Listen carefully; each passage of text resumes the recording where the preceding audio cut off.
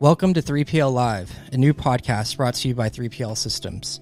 Today I'm excited to interview Matt Mugar, co-founder of BOA Logistics, about his founding story. Hey Matt, for all the people out there that don't know you, go ahead and introduce yourself and where did you grow up?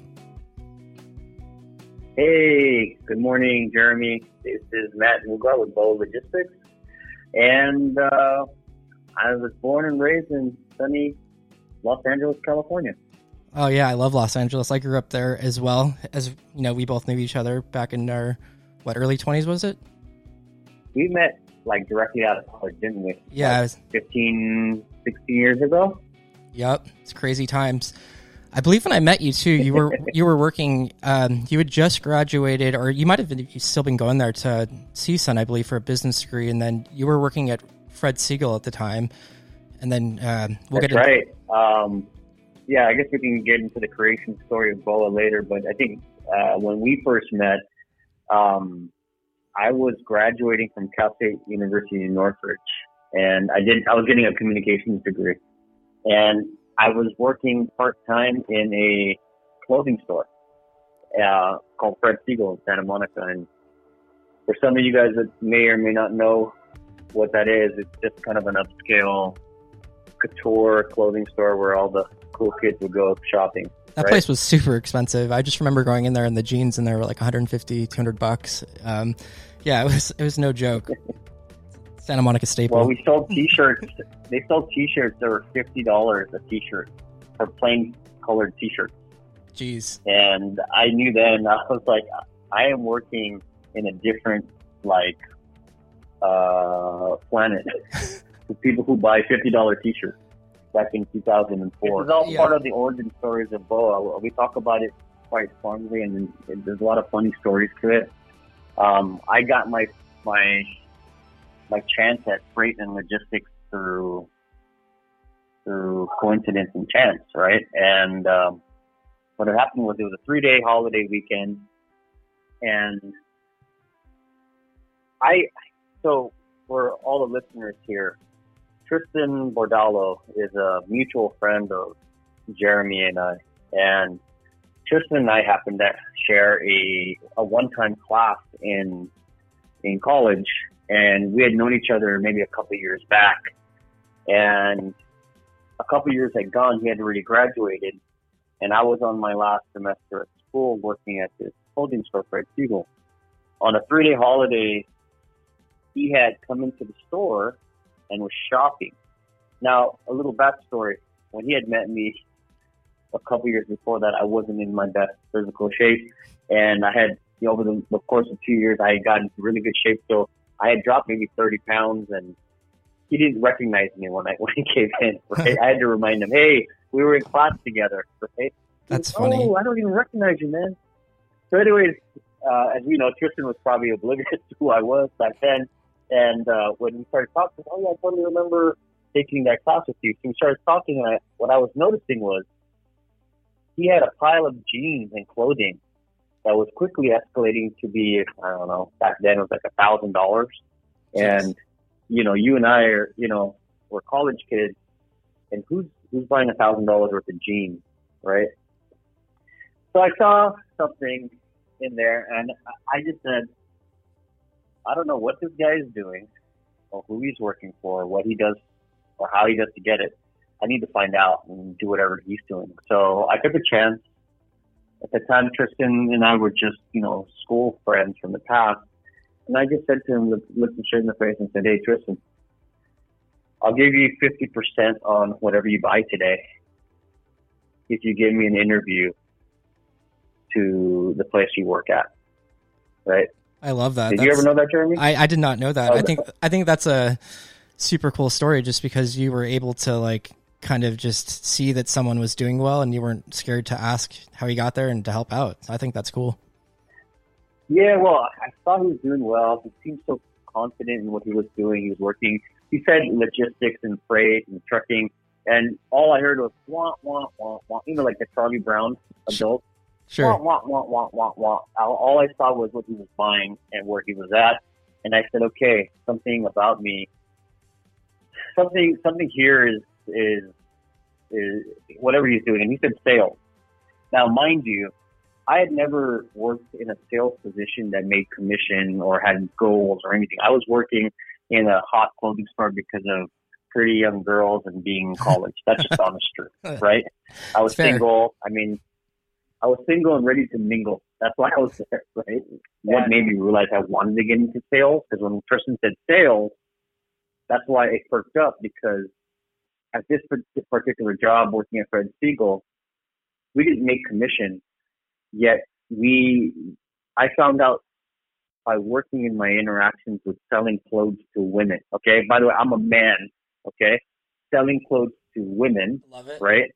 And it's not the easiest thing to do, especially high couture clothing. You have to be able to look at a woman, know what sizes will fit her with different brands, right? And understand there's a psychology behind everything you do. So as I did this for about a year, selling clothes to women and becoming a top seller without commission over there, I realized, I said to myself, shoot, I have to get into anything that's sales related, right? And I thought to myself, you know what, I might be okay at this. So when Tristan came along, and he said sales, and he said, I'm working, in logistics and freight. I said, look, I'll give 50% off, which is like $500, if you just get me an interview wherever you're at. And funny enough, he said, bet. I really thought he was just, blowing smoke up my rear, right? I didn't care. He was my friend. I was going to give him 50% anyway. And the great thing about Tristan was the very next day, he said, hey, dude, 2 things. I said, what? And back then I had a T-Mobile Sidekick. I don't know if you remember what those are. So I pulled up my T-Mobile Sidekick, flipped it up, and he started messaging because he had one too. And he said, hey, dude, 2 things. One, send me your resume, right? And 2, change your damn voicemail. It's unprofessional, right? So classic Tristan. I did both of those. Yeah, I did both of those things. So this is what happened. I didn't even know what I was doing yet. I took the interview. It was a Tuesday, right? On Monday, he called me. He said, hey, send me your resume and change your damn voicemail, right? And on Tuesday, I got an interview that same week, and it was with, we both know Ferdy from Diversified, right? Ferdy. And and a funny story is that for whatever reason, he asked for the interview to be at 7 a.m., right? And this is kind of a feat, because a college kid that's been working in clothing stores, I've never been up earlier past 10 a.m. at the time, right? And he said 7 a.m. So I remember I went to that interview, and just to be fully transparent, I went out the night before and partied and, did my thing. And I showed up and I was like, whoa, sleeping 3 hours. And I showed up to this place. I go, this is not Cutco knives. I thought I was going to be selling Cutco knives or like Amway or something. This is a legit business here in Torrance, right? So I walk in, and I think it was right when your dad, when you guys had just moved into the new place from San Pedro. So it was at the new Torrance location. So I remember I walked in, and I remember having that interview with Ferdy, and Ferdy was so doggone stoic and straight faced, and not a smile, not a nothing, right? And I was like, shoot, I'm bombing this interview, right? And anyways, long story short, we kind of bonded on the banking side, right? And I ended up getting a second interview on Thursday, but it was my graduation week. So on Wednesday, I graduated from college at Cal State Northridge. Thursday was my second interview, and it was with Mark Meskin and Robbie Thone. And Friday was the day I started freight school. And that's how I started working in freight, diversified transportation. What was your first thoughts? I mean, I'm just curious on yours, because when I first started getting into it, I thought it was there was a lot of just complicated, weird terms, and it wasn't very easy to learn. You're going to find, whoever's listening to this, I hope you guys are going to laugh, with this whole podcast because I'm just going to be straight with you guys. At 8 a.m. and I was sitting in this new job. There were two other people in the class that were starting too. A guy named Son Kim and another girl named Jules Worsham, right? Mm-hmm. And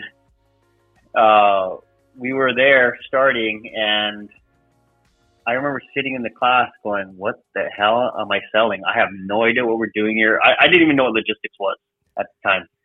And I said, I still think I'm here to sell Cutco knives, right? I don't know what Tristan was selling, right? I don't know if they're stamps or whatever. And finally, when they started training, when the class starts beginning and we started going through it, I remember there was a break at 10 a.m. And during that time, I got a message from my old manager.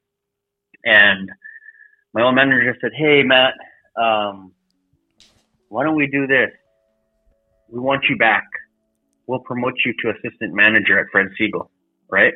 Always the case, and right? Life. Yeah, I was like, dude, really? You know, and you know, I was 24 at the time, 25 at the time. You know, I'd never really worked a full-time job before, and you know, all my friends were at that store, right? And I just thought, okay. And then I remember I was on my break and I was just thinking to myself, and back then I used to smoke cigarettes, and I was on my second cigarette and I was like, you know, you could just get up and leave, right? And go straight to Fred Segal and work. And then I said to myself, you know what, Matt? No, you need to go back in there and finish the day out and really figure out what's happening here. See the opportunity. There's a reason why Tristan's here, right? There's a reason why these individuals are here. Figure out what exactly it is. You need to grow up. You know, you just graduated college 2 days ago. Time to step up. And, you know, that's what I did. And every single day I showed up, I started getting into it. And the honest truth, Jeremy, is that it was hard for me, you know? It was completely hard for me, and unbeknownst maybe to Ferdy and whoever else was in the class, I sucked at cold calling, fake cold calling, you know, like the mock cold calls, the role play. Yeah, role playing. Yeah, I hate those. I sucked at them. I would stumble over my words. I mean, and all you sales reps and all you owners that were sales reps before, you know what I'm talking about. When you actually have to start the whole process of cold calling, using CRMs, and back then we didn't use CRMs. We actually used customer profile sheets and binders, right? Mm-hmm. We used rate discs to run rates. So long story short, it was not easy for me. I mean, I was so ashamed of how I took the first, you know, few weeks of training that I had asked to move my feet away from the other sales reps because I was too embarrassed to make cold calls, right? I'm with you. So, that's a hard thing to do in front of people when you have an audience and you don't really know what you're talking about, and you're and everyone was doing so good. Everyone was doing so good, right? But lo and behold, I knew what I was. I've always been a competitor, at least with myself, and I had made a promise to myself that I was going to hit goals, and I was going to do this, and you know. So how did you get past that ramp? As far as, you know, from the initial just overwhelmed with being around all these new people, you have Ferdy there that was kind of stoic at first, and then you're in this new place and you're having to cold call, role play in front of people. How did you like overcome that and then get your first, I guess, client on board? Oh yeah, I remember I'm like an elephant. I never forget. That's a good thing and a bad thing at times. Okay, so. So what happened was, I remember I was cold calling and I was the slowest to start. People were getting their first set of quotes from different lead potentials. People were getting their first credit apps. And after 3 weeks of, you know, hammering on the phones, 50 to 75 calls a day, I finally get my first voicemail and first person that wants to do a shipment with me. I remember it was just a one LTL shipment, costless.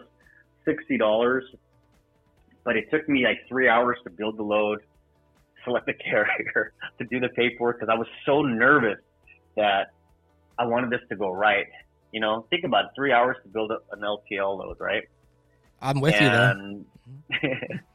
It took me 3 weeks and 3 hours to build one shipment for this no-name company in Arkansas, right? And I said, is this really worth my time? Am I really going to do this for my life? And I said, yeah, of course you are. And, I just stuck to doing the work and just like working out and being on a diet for being in fitness, you just got to do the reps. And as I started doing the reps, things really started to fall into place. And, kudos to Ferdy for giving us the basic foundations of LTL freight. Because of what we learned in his class, we were able to build a solid business. So, after that, things kind of took off like wildfire, and I ended up starting to get really good at being on the phone. And most importantly, I was much better in person. I realized that me on the phone is not even half as good as me in person. So I was always trying to set appointments to visit people. I remember there was one time on my first day on the field, because remember, I had never worked in a professional environment. I didn't really own any business casual attire. All I had was clubbing outfits, right? And a suit. So I remember Tristan had said, hey, my style is I come in a polo shirt. I just let everyone know I'm easygoing. So I took that as, okay, I'm going to dress nice. But I showed up and Ferdy and the guys goes, man, you look like you're going to the club, man. Right? I said, I had a striped polo shirt, and I had like gray jeans and some fancy shoes. And I just like, well, what do I do? Well, you need to go get like a collared shirt with a long sleeve and some slacks. And I said, oh my God, I don't own any of that. So on my first day on the field, I looked like a party boy. And I learned really quickly after that, I need to go get some regular toned down clothing. And that's exactly what I did. So that's funny. Yeah. I want to get into BOA Logistics, but before we get into BOA, do you mind explaining to everyone what your, I guess, idea of a freight brokerage is? And then Sure. Let's talk about BOA. So a freight brokerage is basically a type of business in the logistics world that they've been coined 3PL, third-party logistics, where you're the middleman, whether you're a one-person shop or a 100-person shop, where you're the intermediary, where you bring carriers and you bring clients together to meet in the middle. And that's basically what BOA Logistics is. Not too far from what diversified transportation is. BOA Logistics is a 3PL freight brokerage company where all of its business and revenues come from relationships between carriers and clients. Makes sense. And then so Walter is your co-founder, business partner. I know you guys do Capoeira together. How did you guys meet? And then how did you guys, I guess, start BOA? So this is a great story, part of our creation story, right? How it came about, so that people know what were motivating factors, right? Sure. Walter was a training partner of mine in Brazilian martial arts. So we both are instructors in the art form of Capoeira, which is an Afro-Brazilian martial art, but we also do train the other Brazilian martial art, which is Brazilian Jiu-Jitsu. So his uncle is a very famous teacher from Brazil. He was my teacher, and he was brought in from Brazil back in the early 2000s to help train and teach with the rest of our teammates. One of the things that stuck out about Walter was that he was different than most of the regular athletes there. He came from he had a college education from Brazil, and he also worked in logistics in Brazil. So when he found out that I was working in freight, right away we started, we were already friends, and he was always trying to get in to work with me, right? So initially, when he first came on board, Diversified was doing a round of hiring, right? And they had hired, I think, 11 or 12 people across the nation, but most of it was in California. Do you remember that? Mm-hmm. They had it was back in 2006 or 7, I think. And back then, freight was just going bananas, right? Diversified was just on a rampage, and everyone knew that.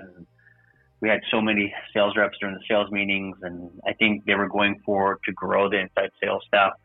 And during that time, they went through a hiring spree, and I had asked if Walter, my friend, could be considered for the sales class. In the end, he was turned down, and for reasons, for whatever reasons there were at the time, he was turned down. And I think it had a lot to do with he had moved from Brazil, and they didn't think that his accent or his English was on the par to do cold call sales. You know what I mean? That's too bad. That's kind of what happened, and I totally understand from a business perspective. They were hiring people based on spots, and whoever had experience would go there. And of course, Walter had the logistics experience, but maybe he didn't have the cold call sales experience. And combined with him just moving from Brazil, but Walter was relentless. Okay, as some of you guys will know, Walter is relentless in business as well. He is in fighting and in training. He's relentless. So for 12 months straight, he kept coming back, and he kept pushing me and he kept pushing me to try to talk to Mark and Robbie and Ferdy. And in the end, they gave him a spot to come on in but not as an employee. And the rule was he would come in as a 1099 independent contractor, and that I would be responsible for his training to a certain extent, right? Of course, he could tap into utilizing the company resources when he was there, and lean on any of the staff as if he was a regular independent contractor. But really, the real training happened between me and Walter behind the scenes, right? For those first, few months that he was there, and also throughout that year.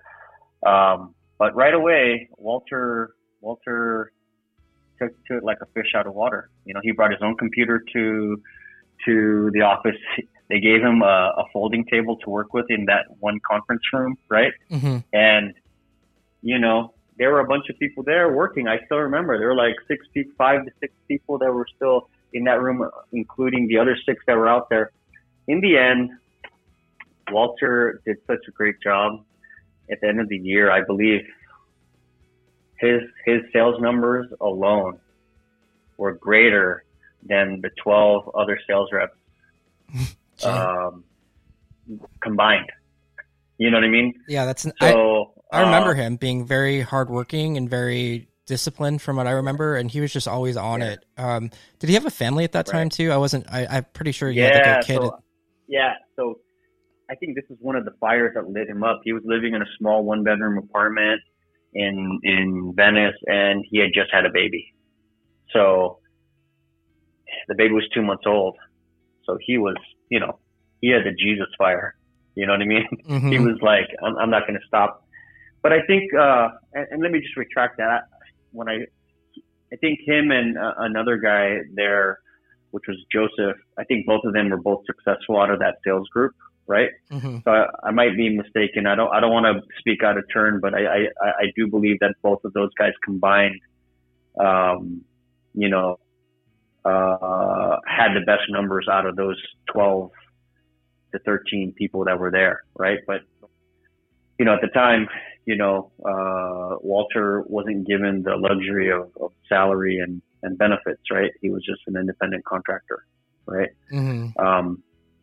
But I think those are some of the best opportunities for people is when they go, you either sink or swim. And I think that's what happened, out of that class. I think the only 2 that remained were, and it's hard because now that we own a business for over 10 years, keeping sales reps and keeping them motivated and understanding psychology and all that, it's hard, man.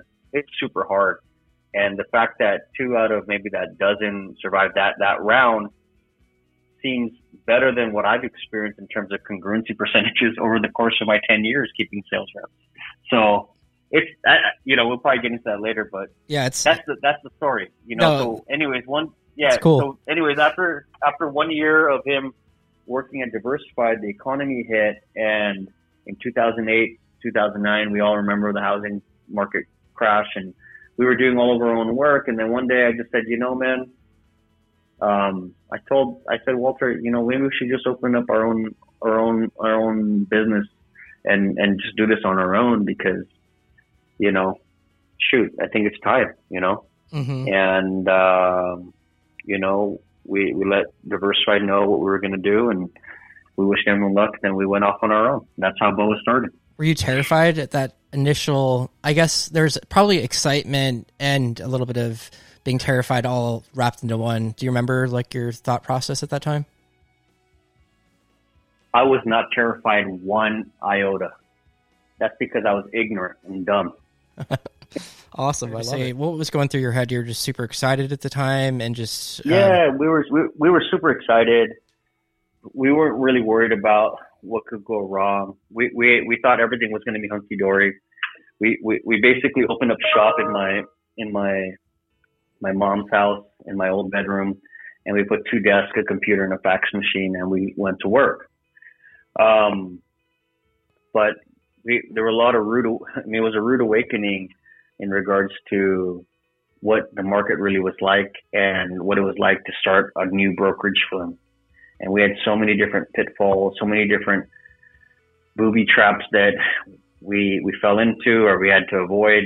And it was a lot harder than we thought it was initially going to be. Mm.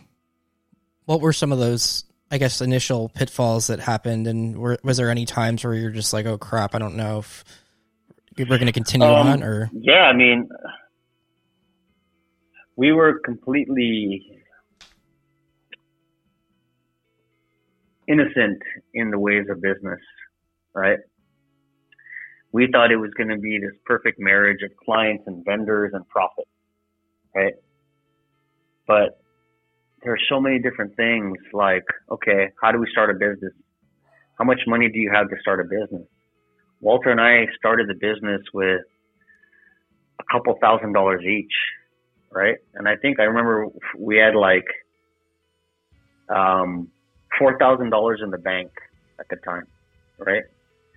And we got our first full truckload from here to like New York. And back then the truckloads were, around $4,000, mm-hmm. right? And we billed like $4,800, right? Which is 20%. And I remember doing this and thinking to myself, I only have $4,000 in my bank account, right? Mm-hmm.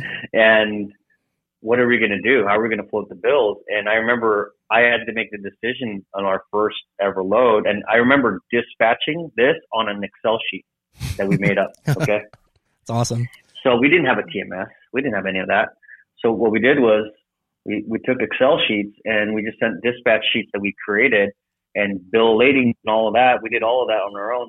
And I remember as soon as I set the shipment up, I finally understood cash flow in a way, I was like, shoot, I'm billing $4,800. The cost of this is $4,000. We have $4,000 in our bank account. What do we do? Mm-hmm. And this is just one load, right? So I found a way to get paid earlier, right? And then I found a way to stretch that carry invoice like by a few days, and that was kind of the way that we started our momentum. That's It's pretty cool. We had to do that on every single. We had to scale on that level from the ground up. So that was it. Were you trying to initially, I guess, kind of be smart about which loads you were initially taking at first, and just kind of trying to stay away from certain loads? Or, I mean, I think I would. I wish that I was as smart as you, but we said yes to everything. We're crazy, man. I mean, Walter and I are crazy. We said yes to everything. That's awesome. The things we're supposed. Yeah, and by the way, as business owners, you have to learn when to say no, right, to a lot of things. But when you're beginning, you're saying yes to everything. And I remember there was a project that we got introduced to, like early on, like 3 months into our beginning, right?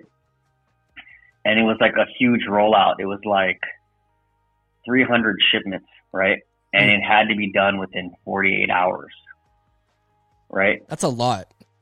Yeah, and we had to figure out who the carrier was going to be, and we had to figure out how we were going to roll it out. And this is all new for us. We didn't have a TMS. So this is all by hand at that point. Well, we had to figure out how we were going to do it. In the 11th hour, we figured out, we brokered out a deal with Global Trans at the time when they were just starting out their agent program. And we built all the loads and we knocked it out within 24 hours. And it was when Barnes and Nobles was closing. Do you remember that? Mm-hmm. So it was getting products to their stores or out of their stores so they could close up or whatever. And we did it. And I remember we had put ourselves on the line for, I don't know, tens of thousands of dollars. And that was a lot of money back then. Mm-hmm. And the gross profit that came out of that one job was like 30,000, wow. Right? And that was the nut that started the actual real momentum. I can actually isolate 3 different times in our last 10 years that was make it or break it. And I think a lot of entrepreneurs are going to figure that out. Hindsight is 2020. You either move left or right, and if you move in the wrong direction, you're done, mm-hmm. right? And for whatever reason, in these 3 different situations, we moved left, or we moved right, and it worked out for us. So in that particular situation, how many shipments was it? Like 300? Like 300. Yeah. So when you took on that particular, I guess, client, did you know you kind of knew that you were kind of taking on something pretty big, something maybe a little bit bigger than you could chew, but you knew that you needed it. Is that kind of correct? Oh yeah. Again, I told you, we said yes to everything, right? So. No, I think it's cool. I mean, I think it's great to just kind of go into it and just do everything that you can. And during that time, were you guys just working kind of, I'm taking it you were probably just working around the clock to get that one done. Oh yeah. Yeah. We worked night and day for that one, you know. What's funny enough was that we had moved into our first office, which was this really ghetto rinky-dink office across the street from Tito's Tacos in Culver City. If you're familiar with Tito's Tacos, there's a gas station. There's a mechanic station across the street from Tito's, and there's these old like apartment buildings. It's like a 6-unit building. It's really dilapidated. It's old. That the landlord converted them into offices, and he turned bedrooms into offices. And our first office was there. We called it the Tito's Tacos office. And we had to share a bathroom with all of it was an outside bathroom that everyone had to use. And I remember it was so bad. And I remember when we got the deal, I just remember things like the internet would fail. So Walter and I would be sitting at the corner window of our small little office trying to steal internet from the mechanic garage downstairs. That's funny. It's hilarious, actually, working on little laptops scrunched up by the mirror, by the window, because Time Warner Cable couldn't come out for 2 weeks. You know what I mean? So, yeah, I remember this very well, actually. How much was that first lease, if you don't mind me asking? Say it again? Do you remember how much rent was back then, just out of curiosity? Oh, I remember it was so expensive for us. Probably. I remember it was a whopping $350 a month. Oh, that's not too bad. But yeah, it's still any sort of expenses going out is still awful when you're just starting out, you know. So it was hard because, you know, when we were working at my mom's house, it was free, you know. And making the jump to start to spend money and invest, as always, as most entrepreneurs here will probably attest to, you know what needs to get done, but making that decision to pull the trigger to invest in yourself, sometimes because of fear or insecurity, we hold back. Mm-hmm. And I remember all these little decisions like moving into an office, paying $350 extra per month.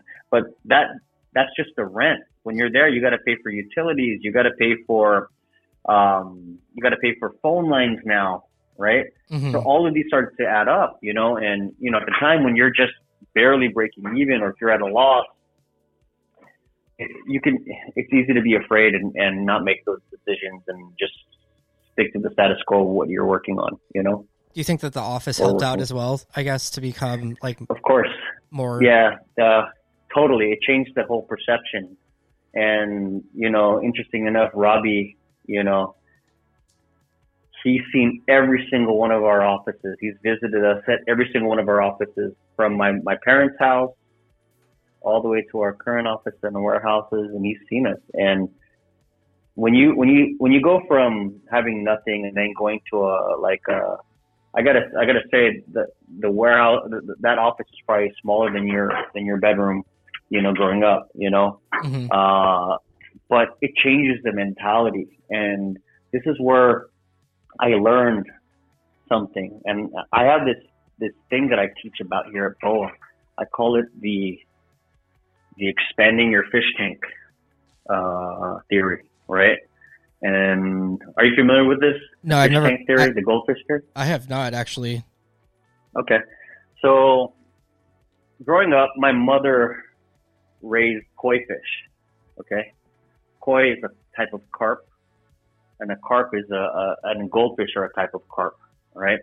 So growing up, my mother raised koi fish, and I watched her, and still to this day she still does. And she taught me that the carp or the koi will grow to the size of its enclosure. Okay.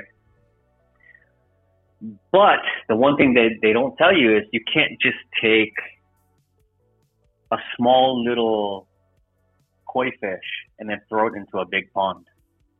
Okay. It will die. Not because it gets eaten by other fish, which is also a problem. It's because a small fish needs to acclimate to the nitrates and the oxygen levels and the space and the cold and all. There's so many moving factors, right? Mm-hmm. So when you introduce a fish, a new fish to a new pond, everything has to be in the right place for it to grow, right?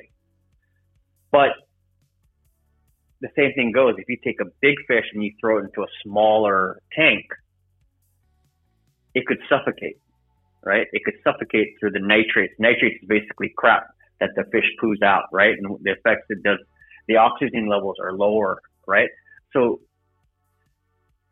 I always tell people, you got to expand your fish tank. And what that means is to go from a small fish to a medium fish to a big fish, you have to change your fish tank or your pond enclosure. And every time you do that, that means you have to take a risk of going into a new environment. Yeah. You have to risk going into it and knowing you're going to survive, because if you survive, you're going to grow.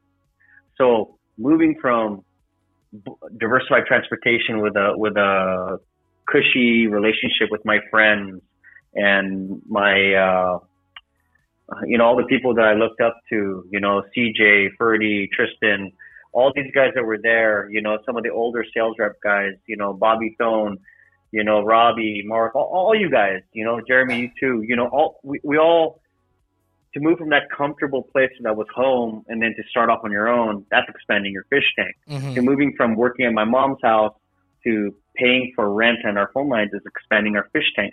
Every time we moved and hired a new employee, that was expanding the fish tank, right? And it's hard, and it was definitely scary. So no, I'm with you. I feel like every time that I've taken a risk and done something scary, whether it be like working for a new company and sometimes failing as well, just like, I feel like that sometimes you end up failing for whatever reason. And this last time, actually, I was working at a company called Soothe, and then we were kind of like the Uber of massage therapy, and then COVID-19 hit. Yeah. And of course, no one wants to get massaged. So it's just, you never know what's going to happen with whatever you're doing in life. But I think that you're right. You have to keep on like moving to a new tank, or just moving in general, just because otherwise it's just like, you never want to stay stuck or stagnant.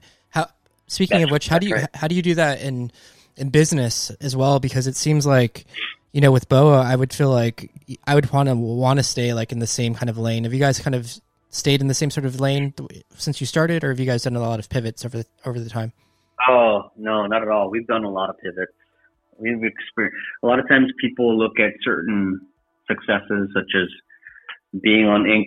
5,000 list 6 years in a row. It's like, oh man, you guys have been consistently growing for the 10 years you guys have been in existence, and you get all these.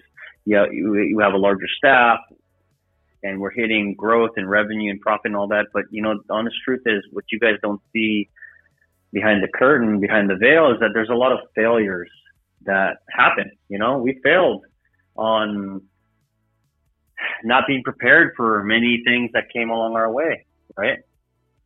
But failing forward is an example of expanding your fish tank too, right? You have to try, you got to keep going. And, one of the things that we started off with when we started Boa, we were 99.99% LTL dry. Today, 10 years later, we're about 20% LTL dry and 80% a hodgepodge mix of services that run the gamut from international ocean, freight forwarding, because we're now a global freight forwarder and NVO, to warehousing and drayage, which we do quite a bit, to owning our asset company and owning the refrigerated trucking component, and being a very big player out of Southern California for LTL partials, for reefer. Then also to still maintaining our core clients. Just to go back to my first year at Diversified, one of the sales things that I show my new sales staff or our employees is I literally bring out my notebook from 2004 or 5 that I went through, and I show them my notes, and I show them everything you guys are learning here at BOA came from this binder from Diversified Transportation that I took notes on, right? That's cool. And then I showed them a list of new accounts that I had done throughout my first year. And one thing you'll know is I take fastidious notes and I keep everything, and I showed them the list of my clients, and I asked them, go ahead and enter these clients into the TMS right now. And they're shocked to find that 50% of my clients from that first year are still working with us. That's pretty cool. What do you label that with? I mean, I'm assuming it's got to be something to do with the relationships that you guys build over at BOA with your clients. But what have you guys done to keep those relationships? Yeah, so the relationship. I mean, we're a sales forward company. If you look at our website, we might. I mean, not everyone's up there right now, but at this point, the BOA companies and its subsidiaries, we have around 50 employees in total that we pay full-time salaries to, but there are probably only 3 to 4 sales reps. I'm sorry, maybe at this point, 5 full-time sales reps, right? Mm-hmm. And what does that say? That means that, as a brokerage, you are a sales forward company. You're not selling products, you're selling services. So the rest of the people that are employed by us are operations based to support the relationship and support the services in order to stand out amongst the freight behemoths such as Echo and C.H. Robinson and Coyote, TQL, because at the end of the day, our clients like to work with you, right? They want to work with the owners of the company. They want to work with the players, and it's like I'd rather go to a bar where everyone knows my name. Cheers. Mm-hmm. I want to feel special, and I think that's what we try to do here. We try to get to know our clients, and we try to make sure that they're not just a number. I could appreciate that. Is it the same? I'm assuming it's the same philosophy for staff as well, correct? Totally. I mean, we're in the middle of deploying a new set of training for our management staff in order to get better success with execution for who they work with with their internal teams. And mainly it's because as a sales forward organization, a lot of your clients, 3PL systems will probably attest to this. most freight brokerages are client focused. Am I right? Mm-hmm. It's all about getting more freight, right? They then are secondary, probably vendor focused or carrier focused. Am I right? Mm-hmm. And lastly, they may be staff focused or internally with their team. So what happens is the owners who are also sales reps like myself will go out and sell the world, but may not be investing in the company culture. Mm-hmm. So the last couple of years, we've been highly focused on honing the company culture, you know, and a company culture is dynamic. It's ever changing. Every time you subtract an employee or add an employee, it changes the whole rhythm, right? So, yeah. I could see that. And I noticed too that I remember this from back in the day from going to your office, that you do have core values that are straight on your website as well. I like the one, "Be water, my friend." Could you describe to us what that's trying to say? Yeah. So "Be water, my friend" is a direct quote from Bruce Lee. I told you before that Walter and I met when we were doing martial arts, and martial arts has been a big part of my life and his life. Mm-hmm. If you look at our core values, we have 5 of them. Most of them are martial arts lessons that we've learned, and how we teach here we teach the same things here, you know. And "Be water, my friend" is, if you guys YouTube it, Bruce Lee was also a philosopher as well as an amazing martial artist. But it's about being adaptable, and it's about taking form when you need to take form, being hard and strong or being soft and fluid, knowing when to be flexible and knowing when to adapt. I love that. I think that makes total sense. So you kind of just go around whatever obstacle, like water, which makes sense. I don't know if you ever told you this, but my father-in-law, Leah's dad, actually was in a movie called Game of Death with Bruce Lee. He fights him. And wow. Yeah, he's like in the whole scene with him. Which one? It's called that would be awesome. Game of Death. His name is Mel. No, I know Game of Death. Yeah, of course I know Game of Death. He's the guy that fights Bruce Lee. His name's Mel Novak. Yeah, it's pretty cool. I'm gonna have to take a look, because Kareem Abdul-Jabbar is in that as well. There's a lot of Dan Inosanto. I know, of course, I grew up with it. My dad wanted me to be the next Bruce Lee, so I was learning all his movies when I was little. So no, that's super cool. I just wanted to ask you as well, how did you guys get into all these new services? Like, was that something that just came up as a result of clients asking for it, and you just kind of leaned into it? Exactly. Nothing was. I wish we had a grand master plan, but the honest truth is we acquire clients, and the clients ask us if we can do it. And what did I say before? We say yes to everything. But the latest venture we've done is we took over a 55,000 square foot warehouse in Vernon. Jeez. And August 1st was the day that we took over, and you know. That's that. Yeah. What's we the deal? Said yes. What's the deal with that warehouse? Oh man. So it's a full functioning 3PL warehouse. We do pick, pack, storage, cross docking. We have 9 docks. We've got 4 temperatures. We have dry, ambient, chilled, and frozen. We do a lot of special items for food and produce related for like Trader Joe's and Costco.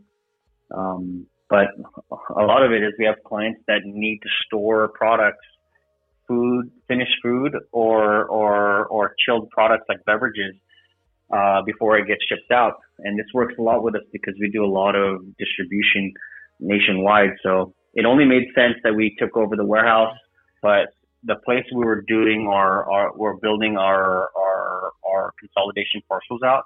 We were already using short-term storage there.